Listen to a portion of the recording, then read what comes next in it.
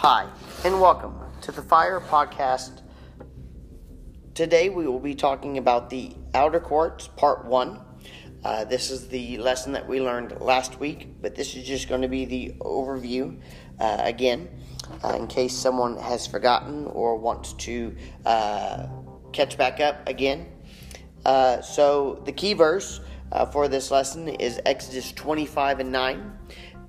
Exodus 25 and 9 states, "According to all that I shew thee," this is God talking to Moses, "after the pattern of the tabernacle, and the pattern of all the instruments thereof, even so shall ye make it."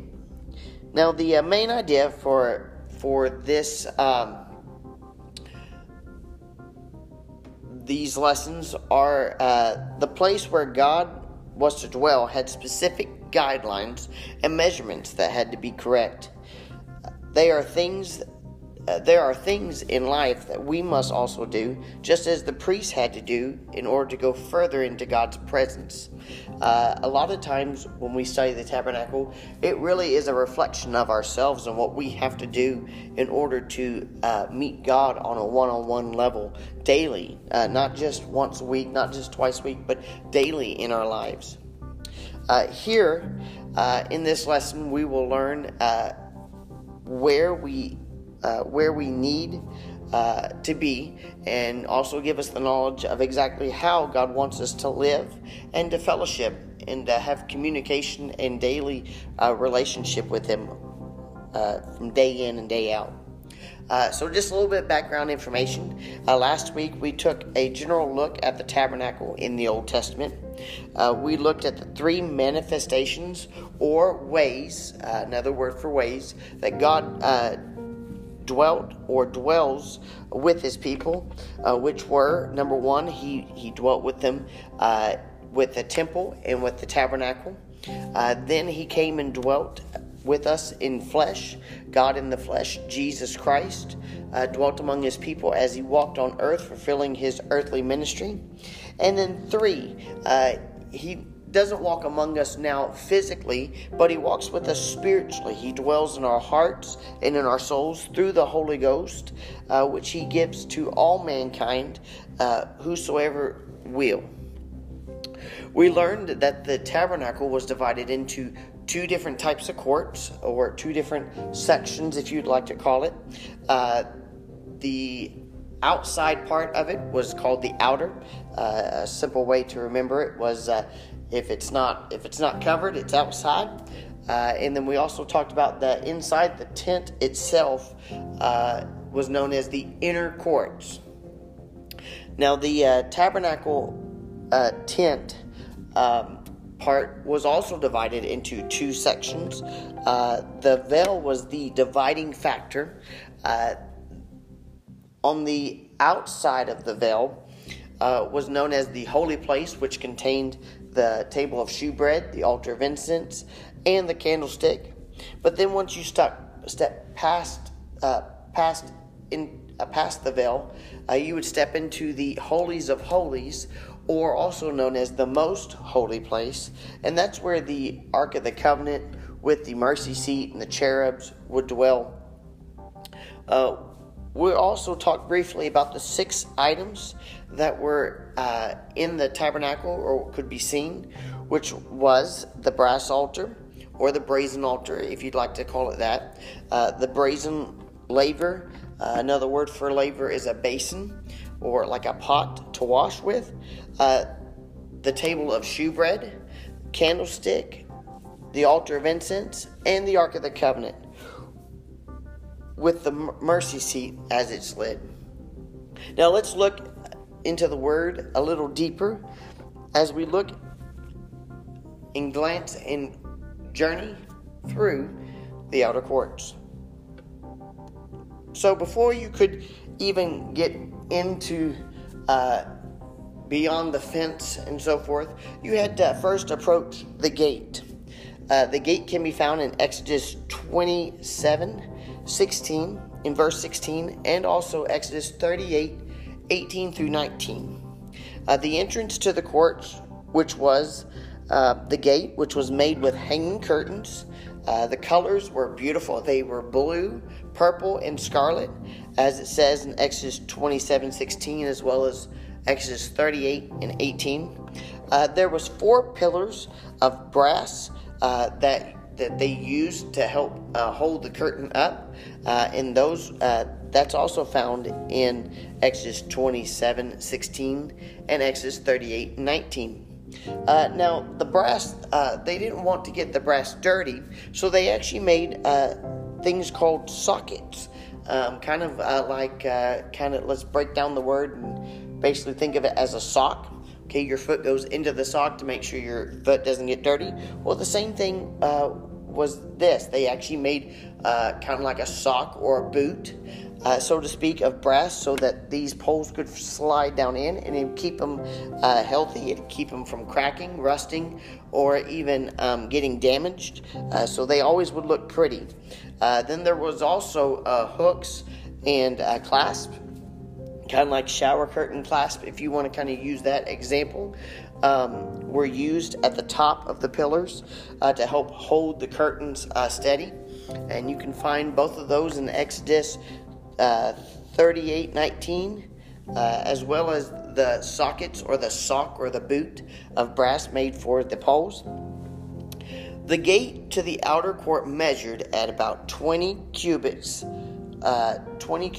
long and about 20 cubits wide, and about 5 cubits high, which if we actually measured that out in U.S. terms, it would be about 30 feet wide and about 7.5 feet high. So if you were taller than 7.5 feet high, you'd probably have to duck just a little bit. But the gate separated the people from the awesome and most holy God. They couldn't enter into the tabernacle or even to the courtyard without entering the gate first. God could only be approached with repentance and sacrifice when the people came inside of the gate, according to Psalms 15:1-2. The gate itself represents Jesus Christ as the door. They didn't call it a door back then, they called it a gate.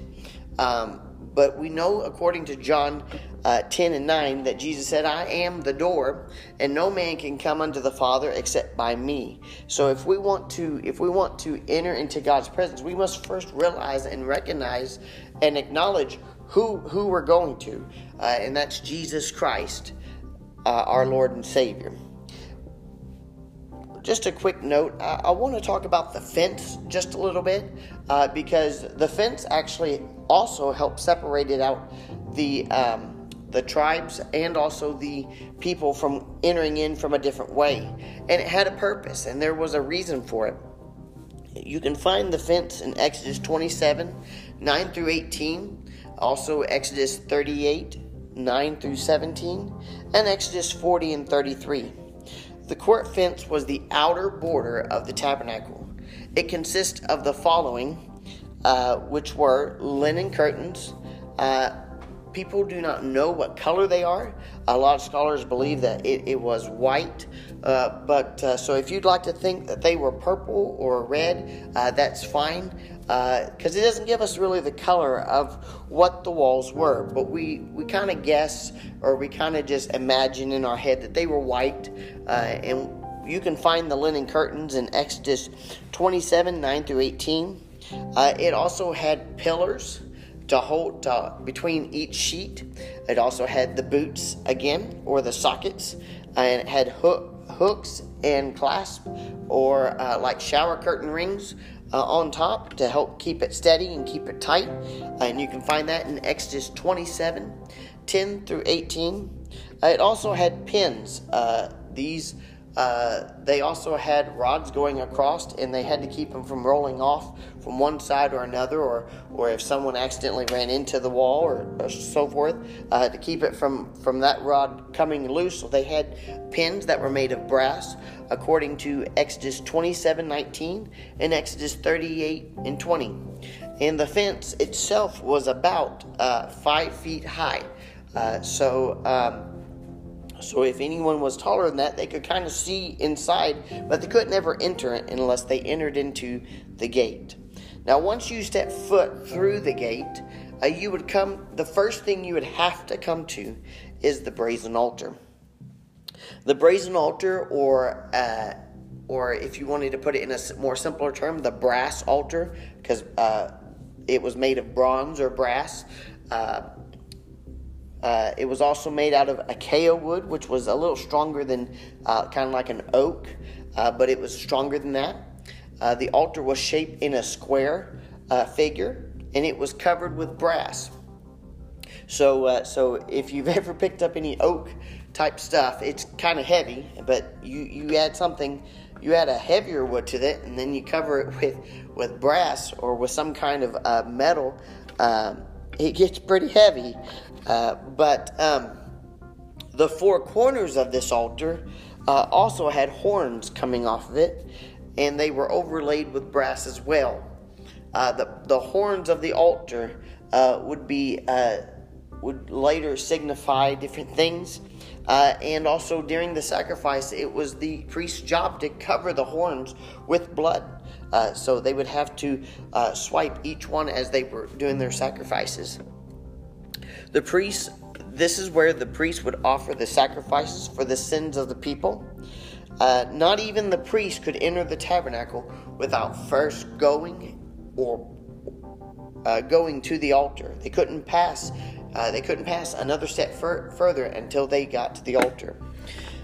The altar had some utensils that came along with it, and these utensils or these tools that they used were such as brass pans for receiving ashes, or also a pan for fire.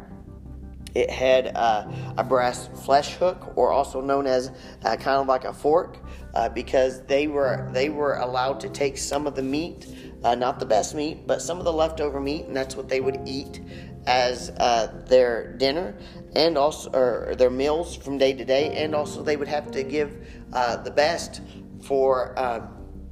to the Lord, and also they would have to take all the bad stuff in it, and they would have to pull it out of the fire and get rid of it. So it kind of helped them be able to reach where the fire was. They also had a shovel because if it gets too high, then what will happen? Well, the fire will go out if you get too much ash to the right spot. So they had to keep shoveling, and they also had brass basins to help with that. And also discard different pieces of the animal, or hold on to the pieces of the animal. Inside the altar, there was a brass grate, and if anyone's ever grilled anything, if you open up the grill, you'll see a grate, or you'll see you'll see the marks on a steak. It's those black lines that you see. That's what causes it, is a black grate. And they also had black rings on each corner, so that they could put it. The brass rings in each corner was to be put under the brazen altar. They also made hollow staves, or carrying poles, if you want to call it, made of acacia wood the same way, and covered with bronze. And they used this to help carry the altar from place to place. The first fire was started by God, but it was the priest's job to keep the fire burning, and it wasn't to be put out at any time, according to Leviticus 6, 9 through 13. Well, that's all the time we have for today. But one other thing I want to mention is that the altar represents our repentance. Every day we should want to get up and tell God, you know what? I don't want my will to be done, but I want your will to be done. I don't want to do what I want to do. I want to do what God wants me to do. And so with that being said, that's all the time we have for today. This is part 1 of the outer courts. This week we will be studying part 2, which is continuation of the brazen altar, as well as the brazen laver, or the brazen wash pot or basin, if you'd like to call it that. And we hope that you enjoy. God bless, and we will see you next week.